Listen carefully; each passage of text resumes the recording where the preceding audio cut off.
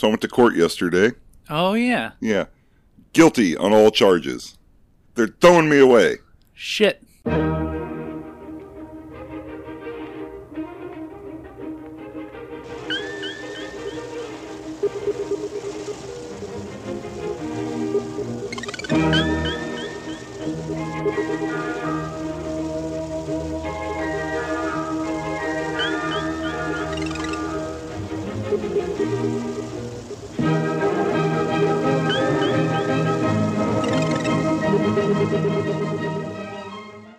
Starting the recording again? Oh, did you stop it and start it? Yes. Well, this is my last one. Well, shit. It's episode 70-something. And welcome once again to the Raincoat Report. They're not really going to send me away. That's good. I have to take a class. You are guilty, though, right? Oh, yeah. 100%. It's, you can go see it at the... I don't know if you can see it. There were a lot of cameras. Yeah. Yeah, it's probably going to be on court TV. Because I threw a chair at the judge. Oh, okay. Then it's definitely going to be on court TV. Yeah. I raised hell. I made bail. There was no bail. They just made me sleep in the jail. But that was a while ago. Now, when I got there, my lawyer was like, hey, your license might be suspended, which we had not talked about at all. Yeah. And it was a couple counties away, and I was like, so I drove myself. And he's like, if you can get out of this county, you should be okay. Because the Department of Transportation won't update it quick enough for it to be effective anywhere else for like the rest of the day. And I'm like, oh, okay. So they didn't do that. Well, that's good. Yeah, it was going to be... I was just thinking about having to ask you for rides to pick me up. The fact that, like, you're already at the point where you're, living with your parents and everything. I think the last thing that you need is to also not be able to drive anywhere. Yeah, it would just... You'd be basically, like, 12 years old again, except... Well, no, just... It's the same. You're old. I'm just old. It's an old 12-year-old sleeping in the same room, jerking off to the same Sable poster.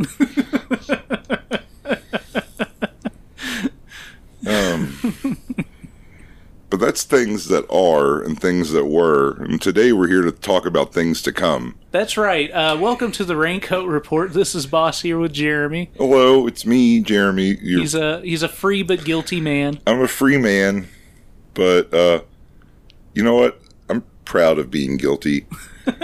Everyone says they're not guilty or that they're innocent, and I think you got to own up to your crimes. Yeah. So, that's what I did. Fair enough. Well, as has been intimated, today we are talking about a film titled Things to Come as part of the Raincoat Files. Yes, we are. Oh, yeah. There's a Raincoat file to open. A real-life one. Oh, yes? Yeah, it goes all the way to the top. Really? Let me tell you, what I've learned will shock and amaze. Ooh. Yeah. It's about a little lady named Nancy Reagan.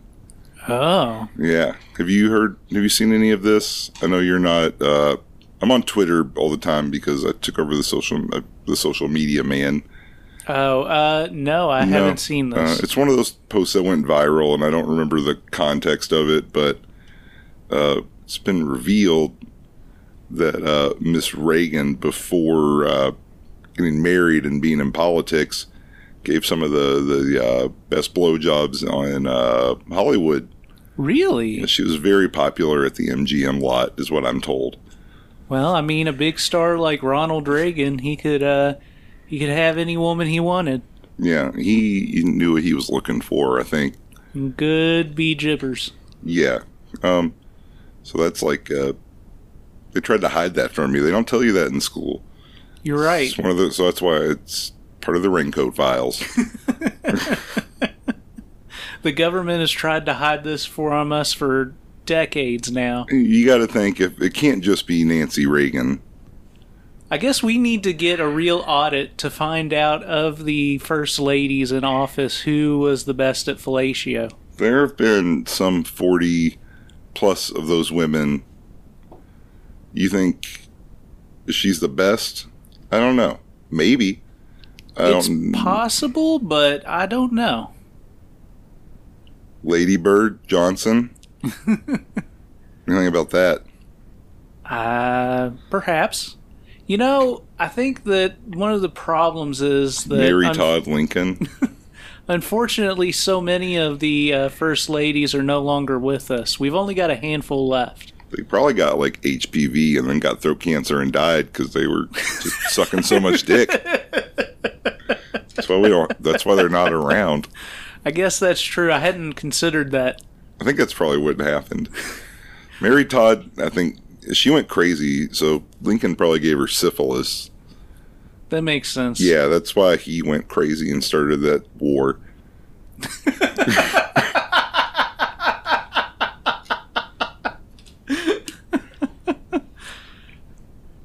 So Things to Come is directed by Derek Todd, who has only one directorial credit this film, and has a producer credit on this film as well as a film titled Killer Jaws, which is about killer whales. Oh. It's a documentary. Is it? You know, he doesn't have a very long history in the world of film in general, but he really knocked it out of the park with this one, I'll go ahead and say. You know, within the confines of what this is, which is a softcore sci-fi film, I think that it's firing on a lot of cylinders, but we'll leave a lot of that till later. Yeah, for now I'm going to concur. It's a well-made piece of soft smut. Looking at the credits, none of the names jump out to me. No, I think it was based on the accents. I'm gonna say, I think this was shot in like Dallas for the most part. That makes sense because a lot of the accents are pretty southern, like Lyndon Baines Johnson's accent was, and probably his wife Lady Bird. Right. Yeah, going through the IMDb, most of these people, like Jim Curtis, who plays Sam, who has an important but somewhat small role, has this as his only credit. Julie, the lead, has this and one other film as a credit. Yeah, going down the list, most of these people only made this movie, and a few had a few other roles, but nothing big, so that's kind of fun. A fun part of this is that we're going in without any real knowledge of the people that we're dealing with, but I will say that Derek Todd was a visionary, and he had quite a vision of the future. Yes, he did. And we can't call the episode that because we already have one called Vision of the Future. Oh, yeah. Yeah. It was Barber Broadcast because I was trying to figure out which one it was. You were inhaling something. What was it? Oh, I'm just constantly inhaling all sorts of things. It was probably some kind of probably Ajax or... I think it was cleaning materials of some sort. It was definitely, yeah, we got a ton of them at work, and I just hang out in the back and inhale them now that I'm the boss. And I'm just rip shit on inhalants and think about classic porn films I'd like to watch all day. And this one, you said it was softcore. Would it be more like sexploitation? I don't know. Where's the line? Where's the line? I mean, I feel like sexploitation and softcore are interchangeable. You think so? Like, I would probably call something on Showtime softcore more than I would call it sexploitation. But if you really called it sexploitation, I don't think you'd be wrong. Yeah, that's a good point. I think softcore and hardcore is just a differentiator between the two types of films if there's any significant sexual activity. And there's definitely a significant amount of sexual activity in this film. You know what? I'm going to go ahead and agree. Let's call it what it is. A fuck film. Yeah. All right, well, we'll take a quick break, and then we'll be back to talk about things to come. Oh, that was good. Let's take a trip via the television camera to the wonderful magic kingdom of delight, just as the joyous winners will receive a trip I, for one, never tire of seeing. Winners will travel to St. Louis via transcontinental monorail, then be quickly whisked outside the city to the Pleasure Dome itself. The most exciting recreation area the world has ever known. Completely staffed by amazingly human-like androids, the Pleasure Dome offers endless possibilities for total excitement. The entire complex is under the watchful eye of a scientific genius who prefers to remain anonymous, but sits in his master control room and reaches out to bring joy to the countless guests of his dominion. Christopher Columbus. What about him? He directed Home Alone. Oh, yeah, he sure did. He discovered America, and he directed Home Alone, and the first Harry Potter movie, I believe. I think he did the first two. First two, yeah. Yeah, he might have done the first two Home Alones as well. They don't ever let him do a third movie. Oh, yeah. Because he did all that other stuff. All the bad stuff. Was the next Harry Potter movie Alfonso Cuarón or whatever? That's the guy who directed Children of Men and Roma. That doesn't seem like the kind of person you would just pick to direct your children's film. Yeah, it's kind of interesting, but yes, I've now confirmed that was he did Harry Potter and the Prisoner of Azkaban. He also did Children of Men and Gravity and Roma. Oh yeah, I haven't seen any of those. Like any of those movies. Children of Men was really good. Or at least I thought so when it came out. I haven't seen it since. I probably should. I kept thinking you're talking about the City of Lost Children. That's something else. Yeah, that's something different. That's got French people in it, I believe. Or maybe that's Dark City. I don't know, there's a whole subgenre of 90s films I never saw that are kind of, the images are kind of mingled in my head. Well, Dark City, I believe, is like a futuristic, almost like dark, yes. Weird something else. I'm sure there's something dark in Dark City. Children of Men is about a future where like everybody's sterile. Oh yeah. And it's pretty cool. I remember one of the things I remember specifically about it is it's one of the few films that I've seen a King Crimson song in. Because they're very resistant to having their songs licensed. But the two movies that I can think of with King Crimson songs are Children of Men and Mandy. Yeah, I was saying Mandy. I've seen that. I know they have that over the opening credits. Yeah, Starless and Bible Black. Yeah, or big. I think the song is just called Starless. I'm not sure. Or maybe the album was called Starless and the song Starless and Bible Black. I don't know. I couldn't tell you. Always been more of a yes man. I'm a big King Crimson fan. Yeah. Some eras more than others, but the Starless era and that was around the time that Red came out, and Red's an awesome album. Anyhow, this is for nerds. Things to come. Yeah, let's talk about that instead of about musty old prog rock bands. Things to come is a vision of the future that I can identify greatly with. It's actually a future that I don't think would be that bad. Yeah, there's some drawbacks to it, but overall, it seems okay. It's not the absolute worst possible future.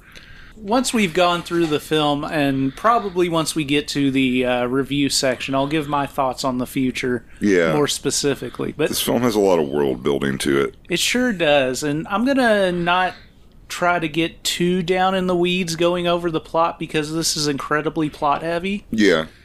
But we'll get through it in at least broad strokes. Yeah. Okay, we'll stroke away. Well, okay, so I'm going to start stroking now. The film opens with some shots of computer monitors, and we hear some classical music playing. And then we get our title credits that are showing up on a computer monitor, which is pretty cool. Yeah. It's not the only film I've seen do that, but it's still a solid thing to do when done properly, and this does it. We cut to an apartment where a woman answers the door and a rough customer kind of blows his way past her and rips her top off. We cut away and we see a guy who's sitting and watching, looking like he's enjoying it. We cut back and the ruffian is ripping the rest of the woman's clothes off and he starts to whip her with his belt. We see the guy who's watching again and we realize that he's watching on a big TV from his couch. Yes. Perhaps a projection screen. And his futuristic clothing, which involves swooping epaulets. Yeah, so in this future, almost everybody wears these red and black suits. Yeah, that's what they want you to wear. There are other suits that I'll describe later, but this red and black one seems to be what the average Joe who works every day wears. We see the guy on TV tie the woman's arms behind her back. He sits her up and then he takes his shirt off before pulling her closer and unzipping his pants. The guy on the couch watching is enjoying it, and we hear the sounds of a woman moaning with her mouth full, as you could imagine. The guy on the couch is laughing. We see the guy who broke in's face as he's getting oral pleasure, it seems. And then we see the woman collapsed on the couch. She then looks at the camera and says, "Y'all come back soon now, you hear?" with a smile on her face.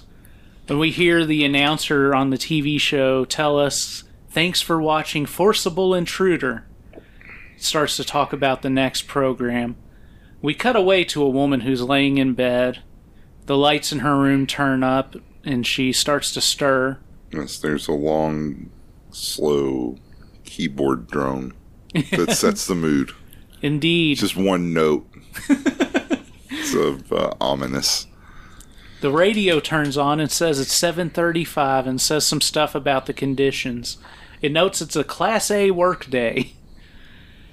She gets up and toots a little snort of something to get her started on her day, as everybody does.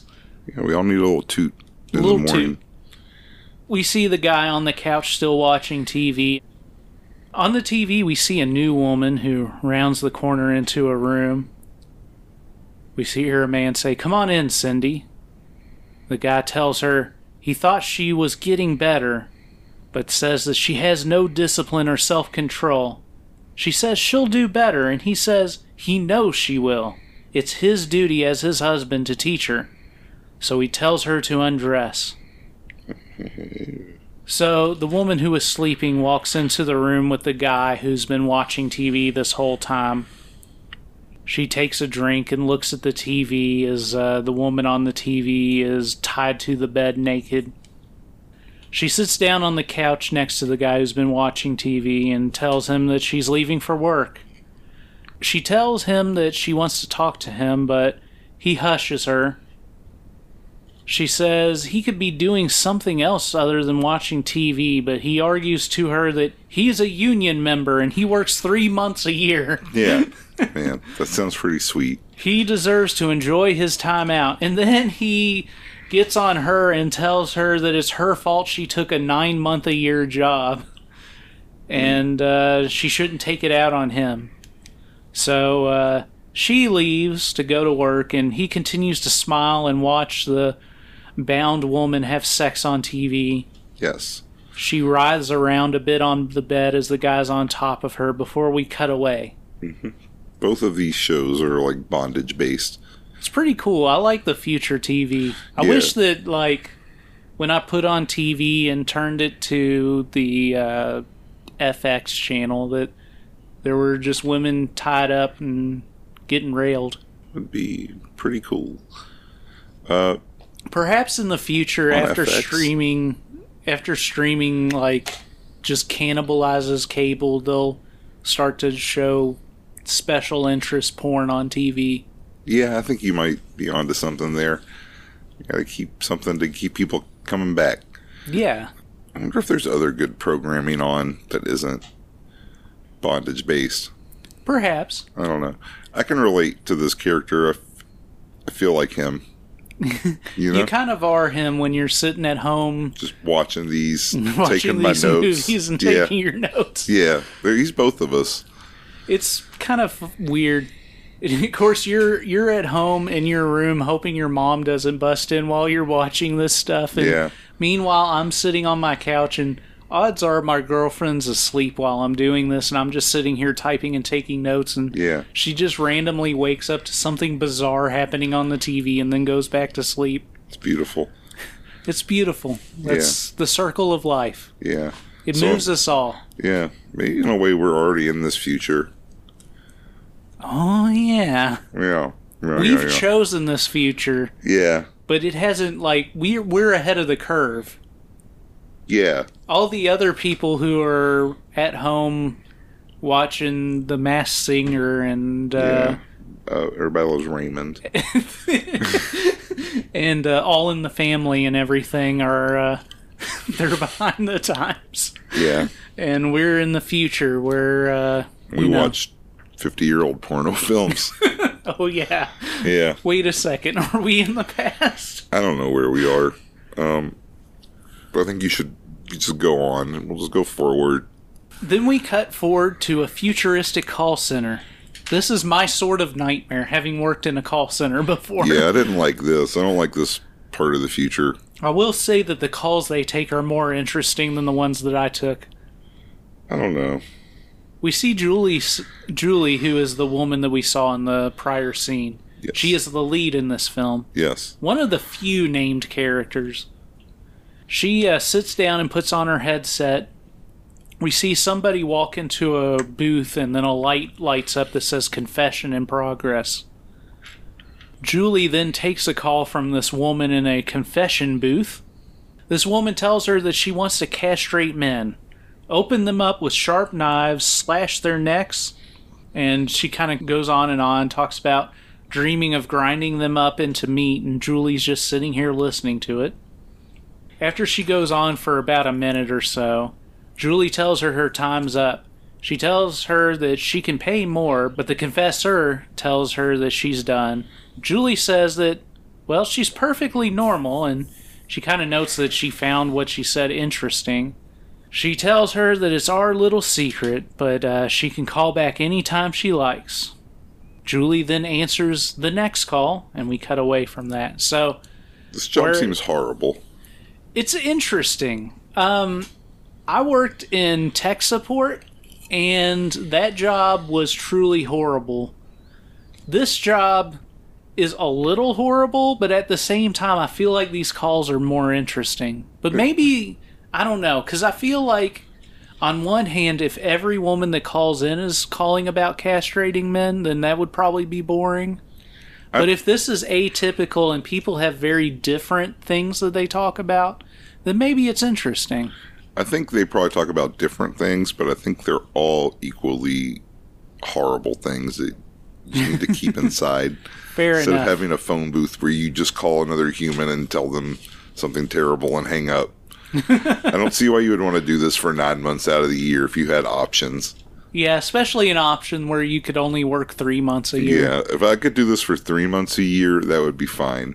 Yeah, I would definitely do this job for 3 months a year. But I don't need someone calling me up telling me that they want to cut people into tiny ribbons or that they want to, like, run over, like, school children with trains or something. Well, one thing that I'll say, like, versus something like tech support, is this is a very passive conversation. Like, you just have to sit there and listen to what they say. She doesn't even give them advice or anything. Yeah, that's fair. Like, literally, all you have to do is just sit there while they talk, and then you say, okay, well, that's normal. Yeah. You just say that whatever they say is normal, and then you move on with your next call. Yeah. I mean, it'd be kind of mind-numbing, perhaps, but if they got creative enough, maybe it wouldn't be ultra terrible. I bet if I could do it with, like, one earbud in and just kind of be listening to my tunes in the other ear. Okay. I'm coming around on this job. How much does it pay? I don't know that it gets into that, but we'll see what we can do. We'll get you a job, and we'll get Lindsay a job. Okay, yeah. We would be good at this. We would be a dynamic duo. All right. We cut to another fancy futuristic structure. Something that I'm sure existed in real life because they definitely didn't have a budget enough to build something for this. No, it's I'm not sure what it is. It's just something in Dallas. Right. We see people walking around all in these red and black outfits. Julie is talking to who I presume is a coworker on lunch. She tells her that she's losing it, and the coworker says that, well, maybe she should ask for a year off. Definitely a different future than the present. Yeah, I would like a year off. Yeah. Yes, please. I mean, I had one, but I would like another. I should be able to work every other year. That would be pretty cool. Yeah. I could use a year off. Yeah, I've got stuff I need to do. I haven't done any This episode shouldn't be the episode where we talk about working the entire time, but I'm thinking back to when I was a kid and we always had summers off. Yeah. Man, that'd be cool for a real job. They should give me the summer off. They should give me a year off. I haven't done any laundry in months. I smell terrible. Can't you get Carol to do your laundry? No. Oh. She is, she's always fucking it up. So it's not that she's unwilling, it's that she's incapable.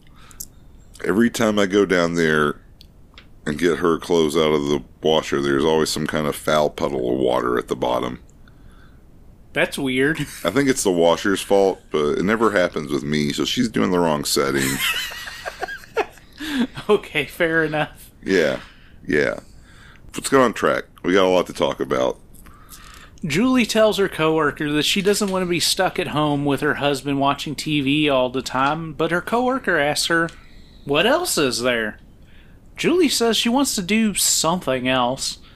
The coworker asks her, like what, going to the Pleasure Center? Or the Pleasure Dome, rather? Yes, to the Pleasure Dome. She tells her, you can't just go, you have to win the lottery. Julie asks her coworker why she can't just go for a walk. But her coworker responds, a walk? To where? Boy, Julie, you sure are weird. Julie says that she's beginning to think she might be right. So, we then see Julie outside and another coworker comes to talk to her. Julie talks to her, much like she did with the other coworker, about how she's losing it. She says there has to be more to life than sleeping, eating, and watching television. This other coworker says that's perfect. You see, scientists found out that all people wanted was sex and violence. And once they figured out that it wasn't harmful to watch, they kind of leaned into it. But the scientists also found out that it turned people into voyeurs.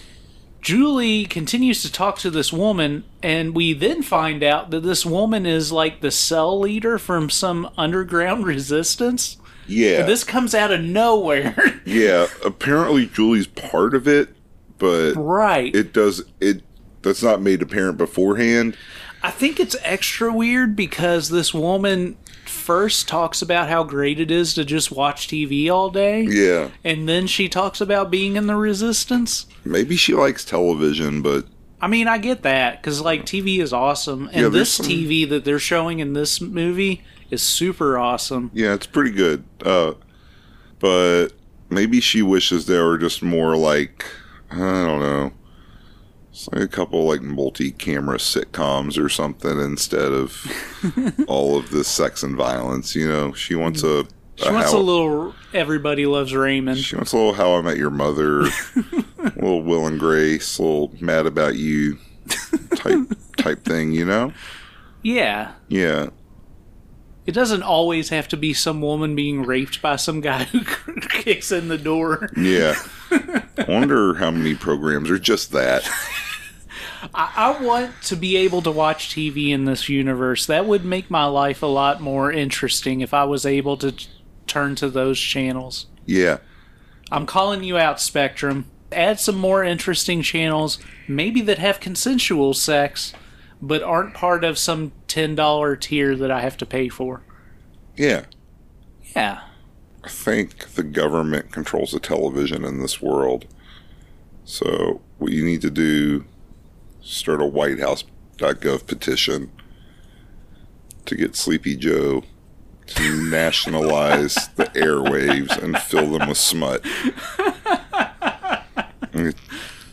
We're going to rally at the Capitol and demand the filth be let onto the airwaves. Yeah, we want filth on our airwaves. These are the public airwaves, and the public wants filth. Yeah. Yeah, they do. We want to air things to come on a loop. That would be very fine for me. That's all you really want. That's really all I want. I will go back home, President, if you put things to come you had went on to a the loop. I forgot you had went to the Capitol to talk to the president. I probably should have gone to the White House, but yeah, he's not there. I'm going to give Kamala a real earful about it and demand that I talk to Sleepy Joe. She has to go wake him up. Yeah.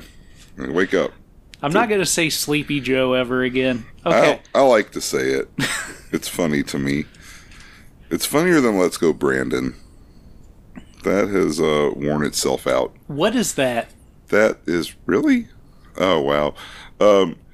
That is their way of saying fuck Joe Biden. They were like chanting, the people were chanting it at a NASCAR race, and this announcer thought they were saying let's go Brandon, who I guess Brandon's a driver. Oh. So now it's code. Oh. No, Yeah. I didn't know about this at all. Yeah, it's terrible. I hate that. Yeah, it's really goofy. Anyhow... Sorry. So there's this underground resistance that we get let in on all low-key. Yeah. But this other woman that Julie's working with tells her to calm down, and one day they'll be able to strike out for freedom. So Julie goes home, and her husband's at home watching TV, and he tells her to watch TV with him. His favorite show's on, a throwback to the 70s. Her husband laughs about women's liberation. Remember that? We then cut to a guy and a woman on TV. They're on a couch, and then she gets up as he's about to leave, and she pulls out a knife. Tells him he's not going anywhere. We cut back to the couch, and Julie tells Sam, her husband, that she wants a divorce. He asks why, and when she tries to answer, he tells her to be quiet and watch.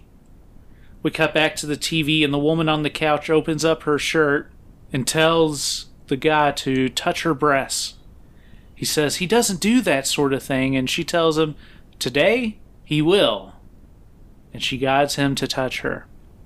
Julie and Sam are back on the couch. She explains to him that they need to break up, and he agrees. She asks for his card, and he gives it to her.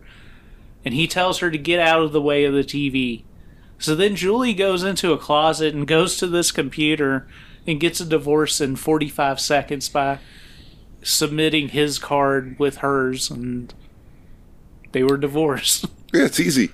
It's easy It's in the easy. future. And she's like, hey, they've set you up with a new place to go, and you can stay here tonight. I don't care. And I was like, damn, that seems easy peasy. Yeah. You just get a new little place to go and watch television. When you break up with someone, you don't have to do what you do now, which I assume is find a new apartment or live with a friend or... Yeah, she told him that he can go to the Mercury complex at the shelter and can leave tonight, but he wants to stay and watch a couple more shows. Yeah. On the TV, the woman threatens the guy with the knife, and she tells him that she doesn't want to cut his pretty face, and she undresses and makes him take off his boxers. He pleads for her not to make him do this, and they lay down in bed. She tells him to get with it, and he says he can't, but she disagrees. And seemingly starts to stroke him, but we don't see it, of course. It's off screen. Mm-hmm. She then rides the guy as he caresses her breasts. Julie tells Sam that she's going for a walk, and he says, I'll see you around. After a moment, he turns back and says, a walk? and shakes his head but just continues to watch TV. We cut to outside and we see Julie walking around. She's walking down a sidewalk. We hear a propeller going and then see a spotlight on her. They tell her not to move and tell her she's under surveillance. A guy comes up to her and asks what she's doing. She says she's just walking. The guy seems very confused by this. He gets her ID number and he punches it in and confirms her voice print. Yes, he looks like Cobra Commander. He does. He's wearing like a blue jumpsuit and a mirrored like motorcycle helmet. Yeah. Like everybody does in the future. Yeah. He's just like an anonymous cop. Right. Right, which that sounds like the future. After a couple of moments, the computer confirms her name and lists off a bunch of facts about her and her education and what she does for employment. The guy who's been harassing her tells her everything's in order, but tells her that they had to check her out because her behavior is abnormal. But he tells her she's a confessor, so she must know what she's doing, and he leaves. As he's leaving, he tells her if she hurries, she won't miss the late news on TV. We cut back to Julie in her apartment. She turns on the TV. On TV, they're talking about the drawing that's happening for a trip to the Pleasure Dome. Mm-hmm. Yeah, they kind of mentioned this earlier. You have to be in a lottery to go to the Pleasure Dome and have a good vacation. I really want to go to the Pleasure Dome. I bet you would. Is that a criticism? Maybe. Would you want to go to the Pleasure Dome? Yes. Okay. Let's go. On TV, they say that they'll travel to St. Louis to go to the Pleasure Dome. So apparently it's in or around St. Louis. I didn't catch that. That's funny. Why would you build your Pleasure Dome in Missouri? I don't know. I mean, maybe if you lived in Missouri. Maybe it's all. And then you were doing the Pleasure Dome. I don't know what's left of the country, to be honest. Maybe just a couple southern states. Perhaps. Nellie's there. Oh, yeah. I bet he's at the Pleasure Dome. He is the Pleasure Dome. Yeah. He's the whole damn dome. So on TV, they explain that the Pleasure Dome has human-like pleasure bots. They show how there's a control room that watches over everything to ensure that the guests enjoy it. The host says it's time for the big drawing. So a number is flashed on the TV, and then Julie, who's holding a weird device in her hand, notices that the device starts beeping. It's like one of those pager devices from the Texas Roadhouse. Right. It's acting like her table's ready. Her table is ready at the Pleasure Dome. Oh, yeah. We then cut to Julie talking to the woman from earlier who worked for the Resistance. She tells her about the trip to the Pleasure Dome, and the woman wants Julie to destroy the RK-1600 computer. Yeah, we saw it in the commercial, and it looks like a series of like connected lava lamps. Right. It's the most expensive computer in the world, and she mentions to Julie that it'd take months or years to replace. Once the world hears that people were standing up to this dehumanization, their cause will sweep the nation. But the woman also admits to Julie that this is a very dangerous mission. She gives Julie a locket with a gel explosive and tells her how to use it. She explains that the hard part will be getting into the room with the computer and planting it. She mentions that there's a service panel that leads to the computer itself. She also tells Julie that she doesn't have to do this, but Julie feels that she should, and she takes the locket from the woman. Then we cut to the Pleasure Dome. Scenic St. Louis. Yes. Missouri. Yes, right next to the arch. Oh, yeah. Maybe they tore down the arch to build the Pleasure Dome, and this is a new thing that attracts people to St. Louis in the future. I mean, I would definitely rather go to the Pleasure Dome than the arch. Okay. Well, you heard it here first. Tear down the arch. Tear down the arch, build a Pleasure Dome. If we're going to spend $1 trillion on infrastructure, part of the infrastructure should be the Pleasure Dome. You know, that's a good point.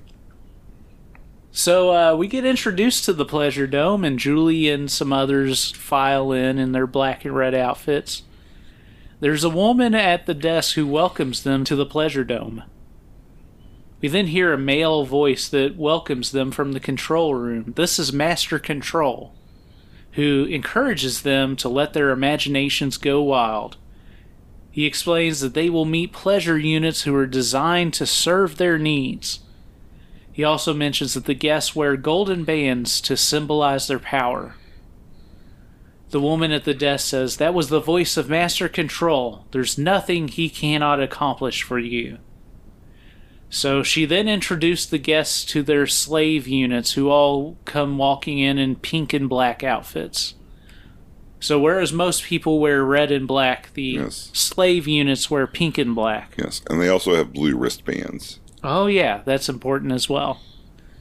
So the guests socialize with the slave units, and the woman at the desk tells them that their personal property has already been taken to their rooms, and the slave units will guide them to the test cubes. I don't like that they call them slaves. It's got too much baggage. It certainly does. Call them sex bots. Yeah. Call them fuck droids. Call them fuck droids. Fuck droids. I like fuck droids. Yeah, because they're androids, because they've got like human skin. That's what an android is. It's like a robot that looks like a human. And a cyborg would be with actual biomaterial and robo-material. Exactly. Okay. That's the difference. So these aren't cyborgs. Right. These are androids. They're fuck droids. They're fuck droids, yes. Yes. So we see Julie with her slave unit, and he leads her to a door where she walks in alone. There's a screen and a chair, and she sits in the chair. A voice explains to her that this is a test to find out how they can serve her based on her answers. We see Master Control watching a screen, and to be clear, we don't see Master Control himself, we just see kind of the back of his head. Yeah, he's like Dr. Claw and Inspector Gadget. That's exactly who I was going for, yes. Excellent. We see Master Control watching a screen, and some lights light up that say Activate Pleasure Unit. We cut to a guy on a screen. He's chained up. He tries to free himself, but can't. A woman walks in with a leather outfit and a whip. She taunts him and says that he has the best room in the house. He won't talk, though, and she notes that, and she tells him that she's there for his daily exercise. She makes him sit, and then she makes him lie down forcefully. Tells him to roll over, and she starts to whip him to make him roll over. Then she gets him up, pulling his chain. Then makes him lay down on his side on the floor and tells him to stay. On the other side of the room, she starts to undress, asking why he is wasting her time. The guy in the room watches her as she masturbates. After a minute, she rushes up to him, yelling at him that she didn't say that he could get a hard-on. She whacks him a few times and then walks back across the room. She says he couldn't fuck her. He doesn't even know what a real man looks like. She finally says if he wants to make love to her, he needs to crawl over and beg her. He slowly crawls over and motions with his hands and head. She says that's good, but it's not good enough. She gets up and starts to repeatedly whip him. We cut back to Julie, who's walking around. She walks into her room with a black door and looks around. It's at this point that she gets introduced to her personal pleasure unit, Shannon 5. Yes. She introduces herself, Shannon 5, and says that she's her personal pleasure unit, and explains that there are restroom facilities in here with a massager. There are also hallucinogenics and consciousness drugs. Those sound cool. I would like to take a big fistful.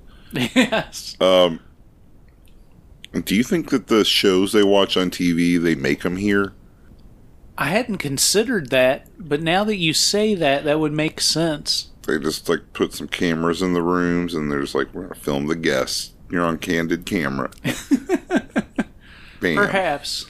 That's the post-apocalyptic future where the government can film you having sex in the Pleasure Dome. Yeah. And beating androids. Yeah. I don't know if there was an apocalypse that happened here or not, or if it was just like a gradual government takeover of everything. They do a lot of world building, but they don't really explain how we got to this point. Yeah. And that's fine. I like the mystery.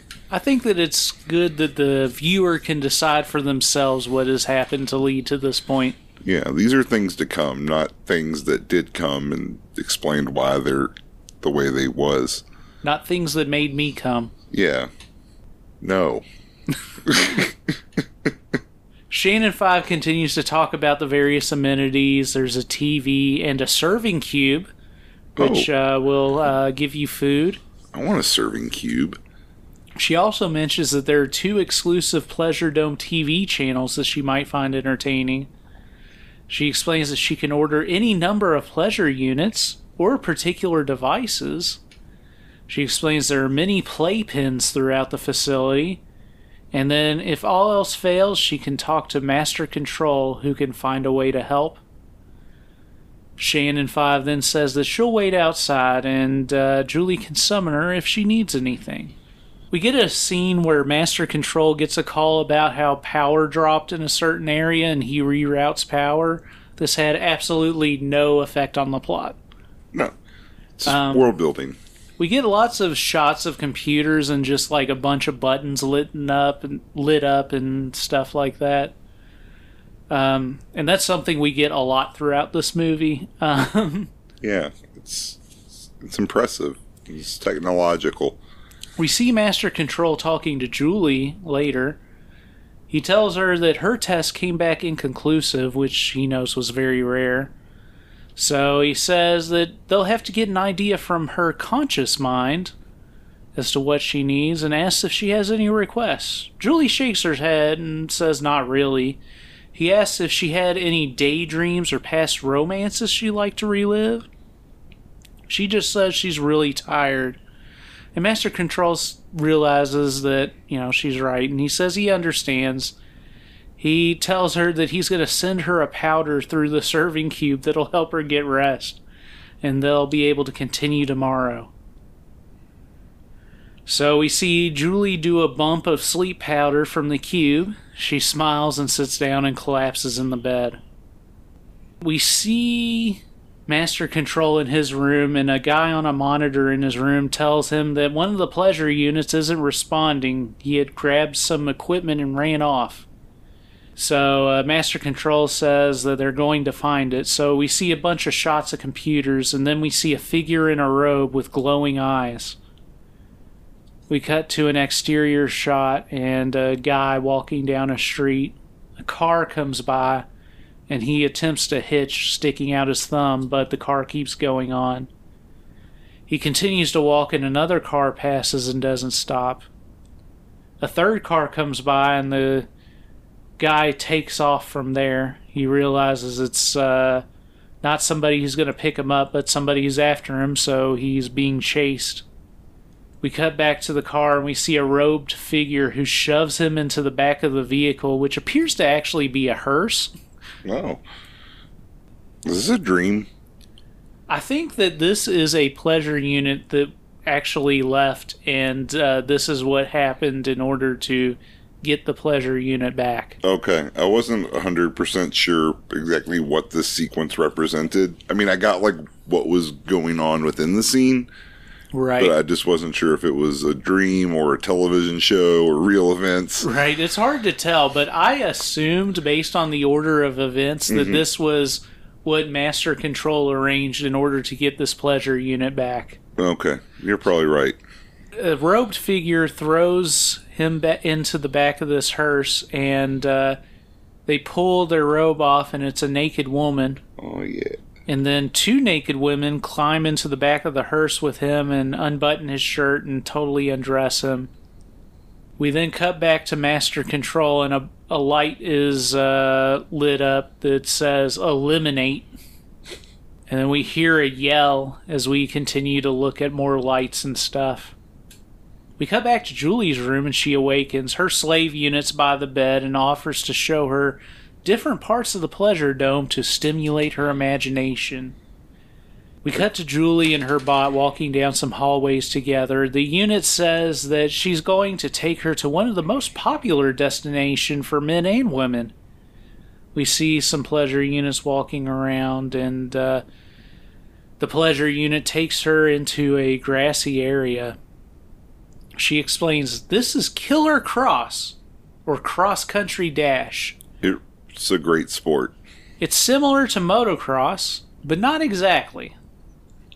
She tells Julie to stand aside and get a good look. So we see a bunch of guys on motorcycles who are handed weapons. Like one of them gets a flail. There's some chains handed out. Some like spears. And then the guys take off. The pleasure unit tells Julie that they can see the action better on the big screen. So we see the guys motoring around to Flight of the Valkyries. Mm-hmm. We see them ramping up some hills and stuff.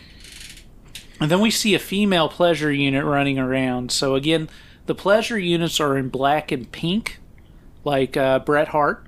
Uh-huh. She's running, and she seems to be being hunted by these bikers. She narrowly misses a spear that's thrown at her, but ultimately eats a gunshot by a biker and collapses bloody on the ground. They continue to motor around. Julie's pleasure unit says, look, there's another one. We see another woman in pink and black running, but she ends up getting sliced by the sharp razor edges of the bike as it's speeding by. Yeah. Each of them has like these like razor teeth on the front of the bike. Yeah, like on like the dash area. Yeah. Yeah. Very deadly. Apparently. It's a very deadly game. Julie's pleasure unit notes that there's a booth over there, and if a pleasure unit makes it over there, they're safe from the guests. She mentions it adds extra challenge for the riders. We see more motocrossing around, and another pleasure unit eats a spear that grazes the side of her face, but then she takes a second one that impales her back. Julie says she's seen enough, but she doesn't get away before we see another woman eat a flail to the face. Yeah, I think it takes her whole head off. Right. Julie's pleasure unit says she has other things to show her. She says, what sights I have to show you. Oh, no. Well, not exactly. But, yeah, no, she does have to like reassure her, though, that they're all androids. Right. So it's okay to hunt them. Yeah, that's an important point, in fact. Yeah. That Julie's really bothered by this, but her pleasure unit says that they're only androids. Julie says that's right, but she just forgets because they look so real. We cut to another room. A guy in a cowboy hat and tidy whities walks in. Then a woman named Sandy walks in. She says she's there to take care of his body. She asks what kind of massage he wants. Regular? Special? Extra special? But there's also the most expensive, the Super Deluxe Executive Blast-Off. Oh. He, of course, wants the last one. She tells him to undress and lie down, and she undresses herself. She then whipped creams his junk and applies chocolate syrup, coconut, chopped walnuts, and a cherry on top. He says things like, I just don't believe it. And she says, away we go, and it seems like she's about to go down on his dick sundae that she's poured there. Uh-huh. But he then stops her and says, it looks so good, he's decided to eat it himself, and he leans forward and out of frame, apparently self-fillating. Yes. This is the only scene in the film where we get to see some hanging dong, too. Oh, yeah, when he goes to get on the massage table. Yeah, just a little brief flash. The woman in the room says, Marge, you want to come see this one? We then see more people walking around the Pleasure Dome with pleasure units all dressed up in various clothes. Julie's pleasure unit tells her she's sorry she didn't find something she liked and says that she'll get her a drug from over there and walks away. Julie then starts to wander off and goes into an area with a sign that says, Guests do not enter. We then hear like an alarm cue play, and she comes face to face with a robed figure with glowing eyes. Her pleasure unit then pulls her away and tells her that area is for pleasure units only. And her pleasure unit also says that it's her fault. She shouldn't have left Julie alone there. Julie asks what that was, and the unit explains that the robed figures are monitors. They provide security. Julie then asks what's back there, and the unit says that it's equipment and computers. The pleasure unit takes Julie back to her room and tells her to rest for a few minutes. She'll be outside. We then get introduced to Mr. Thompson, who goes into a playpen room and talks to Master Control. Master Control tells him that they set this one up just for him based on his test. He tells him that his favorite music is on the recorder in front of him and he should go ahead and play it. He does, and the music starts to play, and then Master Control tells him to watch the screen. We see a woman undressing and laying in bed. Master Control says she's a pleasure bot, made up to be like the women in those neo-Victorian novels that he likes. He tells him that there are several and invites him to change the channel. He does change the channel, and we see another woman undressing to her panties and brushing her hair. Master Control tells him to take his time and let him know when he's found the one to his liking. He goes back to the first woman who's stretching and touching her toes. He cuts back to the second woman who turns off the light in her room and lays in bed in her panties, smiling.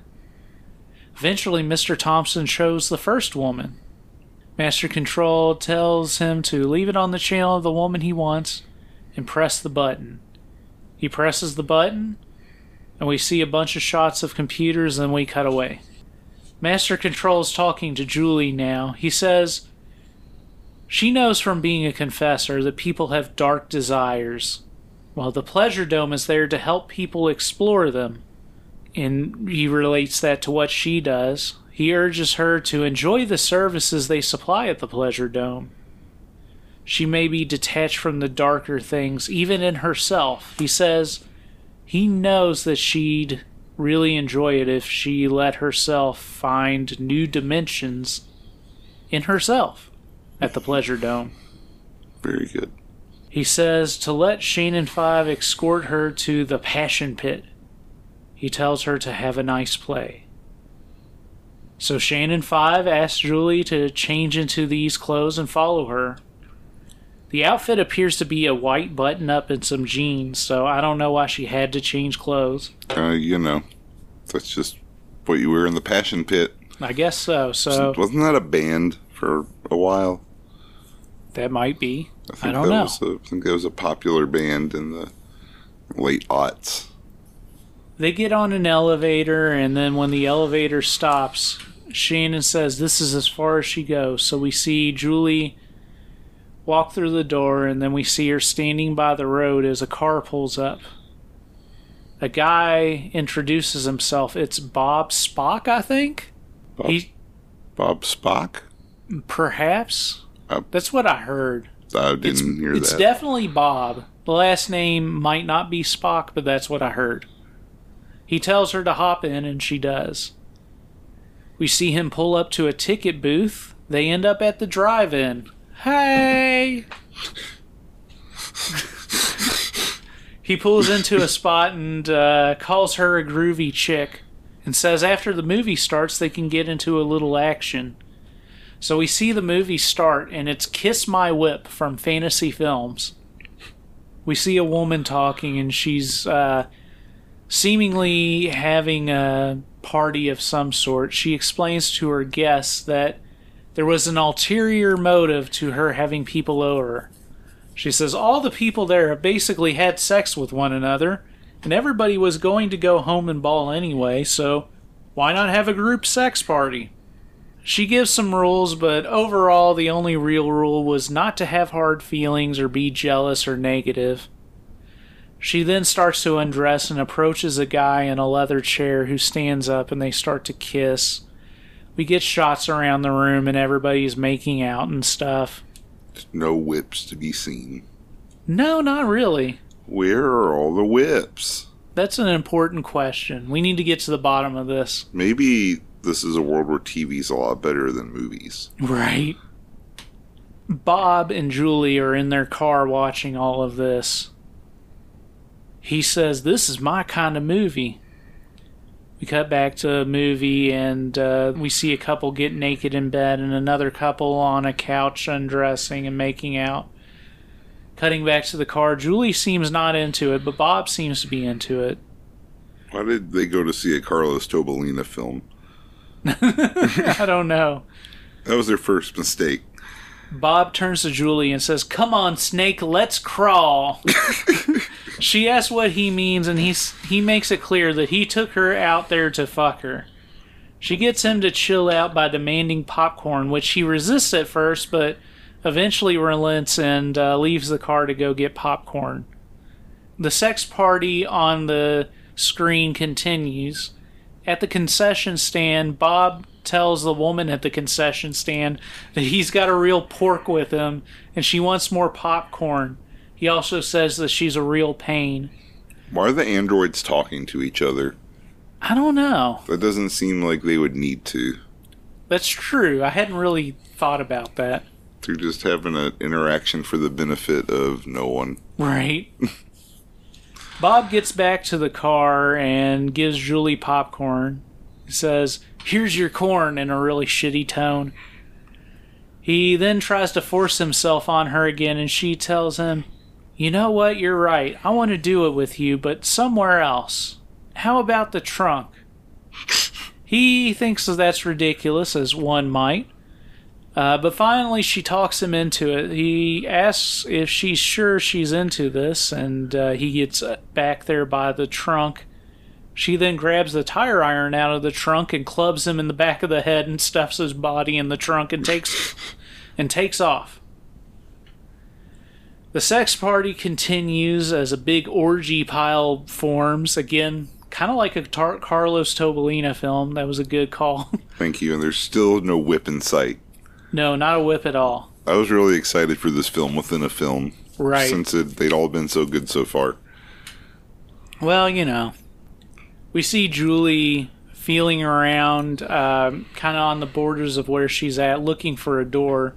She finally pries one open, and she walks through it, but she ends up on the Killer Cross course in a tall field. She looks down. Did she purposely switch her bracelet with the pleasure bot she was with? Yeah, I think so. She was trying to, I guess, get, like, access to, like, I guess where those, like, robed guys are. Right, yeah. I seem to recall that. I didn't catch this while watching this, but I seem to recall that from the last time that I watched this. Okay. Yeah, that does happen. Okay, so yeah, once she's on this Killer Cross course, she looks down at her wrist, and she doesn't have the gold bracelet that she had before. She has the blue thing that she took from Bob in his car. We see the bikes zooming around and Julie running around trying to hide. Someone shoots a gun that's like a flare gun that catches some vegetation on fire. We then see a guy hit a ramp, and he apparently explodes off screen, though we don't see it. That's not a good ramp. Julie picks up a gun that she got from the guy who exploded, apparently. She takes off, and she sees the safety booth ahead, the one that her pleasure bot earlier said that they can escape through. She runs, but then falls down and comes face to face with a dead pleasure unit and screams. She gets up and runs again, but there's a bike chasing her. She narrowly outruns the bike and ends up in the safety room, narrowly escaping the flail. She's then congratulated by the computer for her escape, and we see her back in the Pleasure Dome proper, sneaking around. We then see Master Control in his room. He gets informed that Julie attacked her pleasure unit and is missing. Master Control says to deactivate the pleasure bots in the core area and search for her. So we see one of those monitor bots with the glowing eyes looking around, and there's a room with a bunch of collapsed pleasure bots who've been turned off. Yeah. We see Julie sneaking around all the collapsed bots and walks into the do not enter area. Master Control is then informed that Julie wasn't found in the core area, so he tells him to reactivate the pleasure units and sweep the other areas. Julie continues to sneak around. We see some shots of computers, monitors lurking around, Julie sneaking.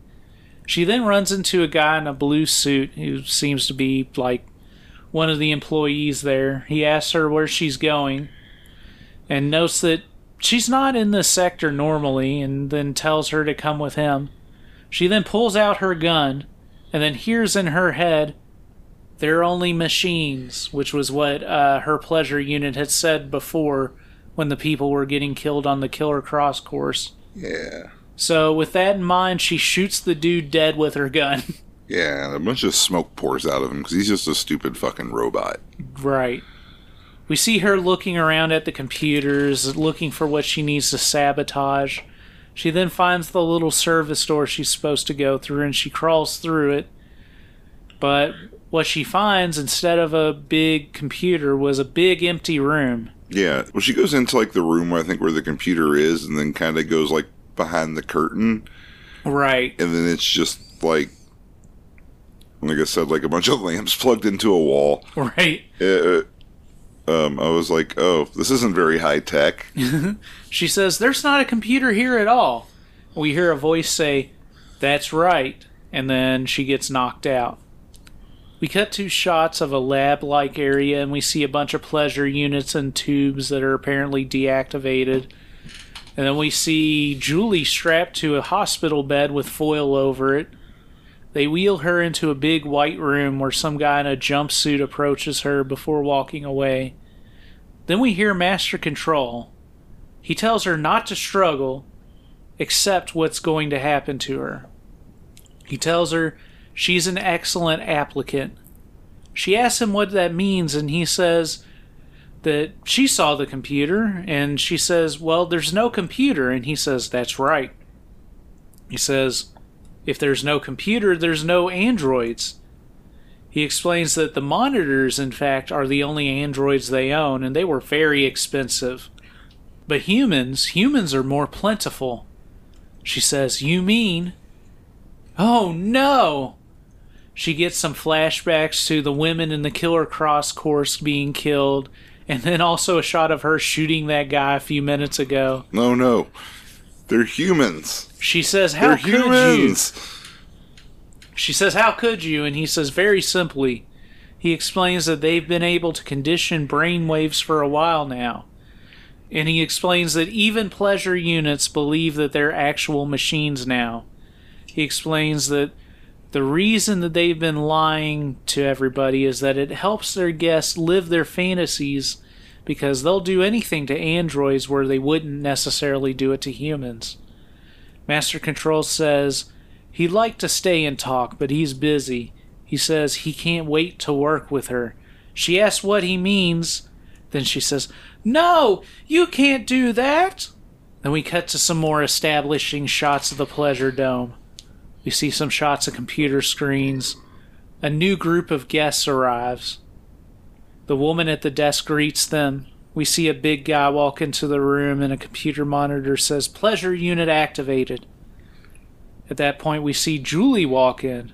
She says, "I'm Julie 14. I'm your personal pleasure unit." And then we cut to black. And then classical music continues for like a minute after that. Yeah, there's no credits. It's just a black screen of classical music. And that was our vision of the future. That was things to come. So we're going to take a quick break, and then we'll be back to review things to come. You're familiar with the old sport of motocross racing. Well, this is very similar with a couple of exceptions. Our guests have come to call it Killercross, but the official title is Cross Country Dash. Why do they call it Killercrossing? You will see in a few minutes. Let's move over here where we can get a closer look. Big boys take big drinks. That they do. That they do. Woo! Well, we're back. Boss took too big a drink, so I'm going to go ahead and take over with my Raincoat review. Yes, please. Okay. I love this movie. Okay. I think it's a fantastic piece of 70s sexploitation sci-fi. All right. I think it. I was really impressed with the whole mood of the film, the whole setting, Yeah. the whole world it created. It reminded me a lot of some of the better like dystopian science fiction movies from the same period, because this really does fit in with that. Yeah. That point in science fiction. You got like THX 1138. Yeah. What else? Maybe, I haven't seen it, but is it kind of like Soylent Green? Yeah, Soylent Green was one. A little bit of Rollerball Oh, with yeah. the Killercross. Definitely a bit of Westworld too. Yeah. So it combines like a lot of different things and takes a lot of those science fiction film tropes and does quite a lot with them. Yeah. I think for something, and it does it all with the budget of probably like a Roger Corman film, Right. if not lower than that. But it's just a very enjoyable film. Yeah. I think the concept is really good. I think the little twist at the end is pretty neat. Yeah. It definitely feels like just a lot of 70s film have a sort of more like a nihilistic tone to them. Yeah, yeah. And I think this definitely has that sort of pessimistic downbeat ending you would expect from a 70s science fiction film. Right. So I liked it a lot. All the performances are pretty solid for some no-names who pretty much got in and out of the game. Right, right. I like that this one's sort of it's kind of different for us. It's like a smaller, like regional film versus the stuff we usually watch, which is primarily filmed either in New York or somewhere in California. Right. I can't really think of too many things negative I would say about this one. There's not a point in this film where I wasn't just giddy with whatever was happening on the screen. I don't know that hardcore sex necessarily would have improved it either. Right. Maybe a little bit, but there weren't really any kind of like relationships that were built where it was necessary beyond using it as kind of a device on the television screen. Right. Which I liked. It didn't make it like a full pornographic film, but there's enough there that if you like to see breasts and just a little bit of S&M and bondage, there's something there for you. Yeah. For me personally, it has a little bit of everything I love. I'm gonna give it a nice big 4.5. Wow. Yeah, I was really very pleased with this. You said it was good before we picked it. Uh-huh. But I didn't expect it to be this good. Okay. Yeah, so definitely shout out, thank you to the American Genre Film Archive for putting this one out. So the bad news for this is that this is out of print. Yeah, that's bad. If you wanted to see it, I guess you're going to have to wait and see if the things to come shake out your way. So yeah, AGFA released this through their partnership with Vinegar Syndrome in a limited edition slip-covered release. This was released as a smut without smut release. So Yes. AGFA has put on theatrical exhibitions of this, and essentially what it is They do presentations of films without the sex scenes in them. Yeah. Or in some cases, they do like supercuts of just like, a few minutes of each film together. Right. I know. Without sex. But Smut Without Smut has been a theatrical thing. Mm-hmm. And now they've released 2 volumes on Blu-ray. Oh, yeah. They just put another one out. Yeah, this first volume was limited to like 1,000 or 2,000 units. Mm-hmm. The second volume, I don't believe, is actually limited, so that's cool. Yeah. But it included Things to Come and another one called... Something like Deadly Angels or something like that. It's not... The Killer Dolls? Yes, I think? that's it. Yeah, yes, Killer Dolls. Killer Dolls and Things to Come. It has Smut Without Smut versions where it cuts out the sex scenes, but we watched the complete version. Have you watched the Smut Without Smut version? No. I can't... Like, the stuff they would cut out would, to me, be like some of the most amusing stuff, and it would kind of make the film, I think, a little bit more difficult to follow. I could see that. I could see maybe cutting out the part where the guy, like, blows himself, because that's not really necessary. It's Right. funny though, so Yeah. leave it in. Gosh, this movie's so good. It's just so charming and so much fun. I also enjoyed this film. Like I said, I like Jeremy said, I had kind of recommended it. I said that it was pretty good. I will say that I probably didn't like it as much as Jeremy did, but That's okay. I mean, it's good. I like it. Yeah, it happens. It's really interesting. There's a lot of sci-fi world building this post-apocalyptic future. The one film that I would actually relate this the most to is a film that falls into the erotic film space that we actually haven't covered yet on the Raincoat Report, and that is Sex World by Anthony Spinelli. Yeah. We started watching the 4K and I fell asleep. Yes, I watched the whole thing. You fell asleep quickly, but Yeah, you know it. I know the theme song. Sex World. That's it. There's more to it. There's other words. If we watch it, maybe we can sing it. Vinegar Syndrome released a soundtrack on vinyl. Oh, wow. That's beautiful. They were supposed to...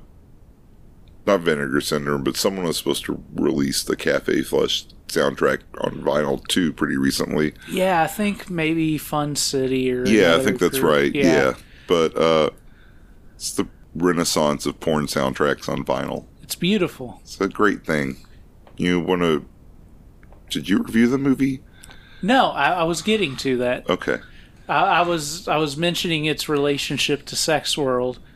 And I would say that overall, like, while Sex World has hardcore sex and this doesn't, this is a better movie overall than Sex World, in my opinion. Yeah. So we'll get to that in more detail at a later date, but both of these movies revolve around a future where you can go to a center where all of your sexual dreams come true. Yes. But whereas Sex World is pretty on the surface, it's basically about a bunch of couples that are having sexual problems, and then they go to Sex World and live out fantasies, and the results of which are very different. This film has a lot more going on as far as there being like a resistance fighting against a future computer thing. Like, this is a much more built out world. Yeah, they're going to overthrow the government. I would say that one thing that Sex World has that this doesn't is hardcore sex, but I don't think that this film really suffers for not having hardcore sex. No. I mean, if you were wanting to watch hardcore sex and then you watch this film, maybe you'd be disappointed.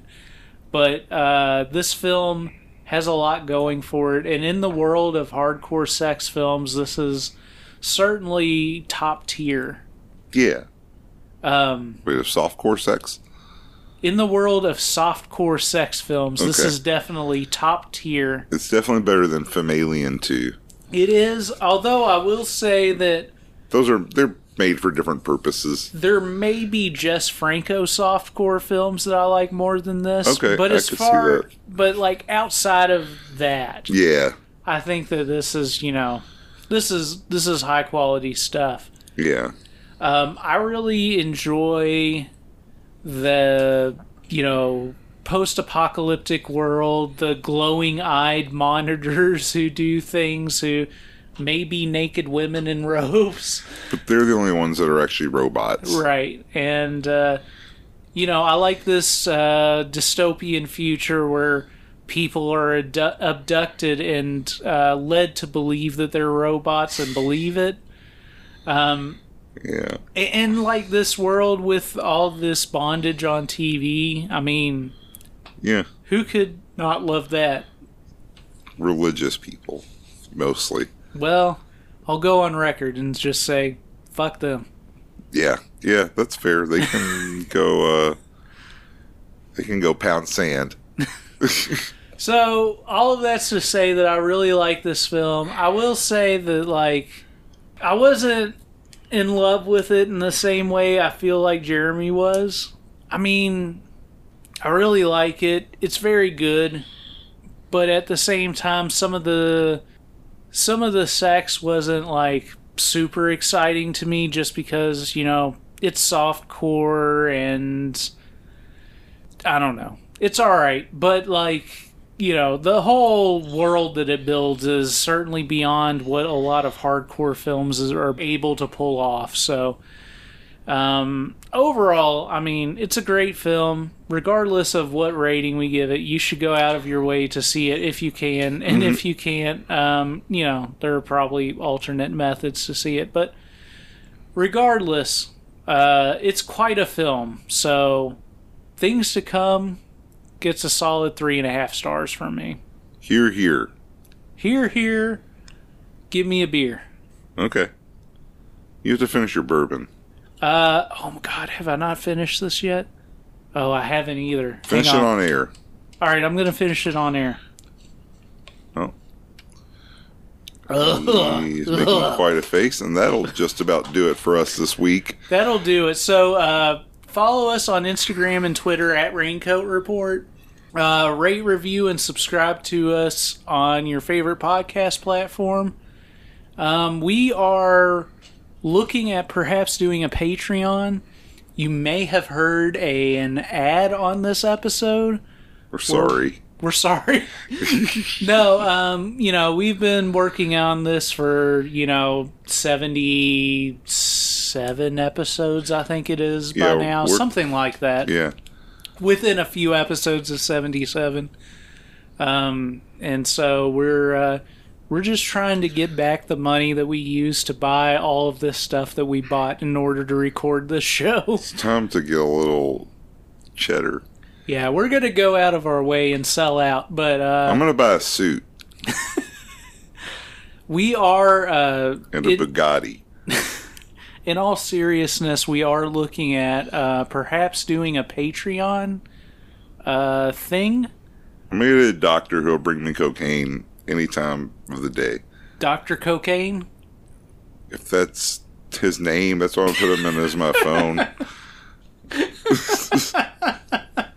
Remember that time you and one of our friends did a bunch of cocaine and did our dishes here? Yeah, it was good. It was the last time they were done.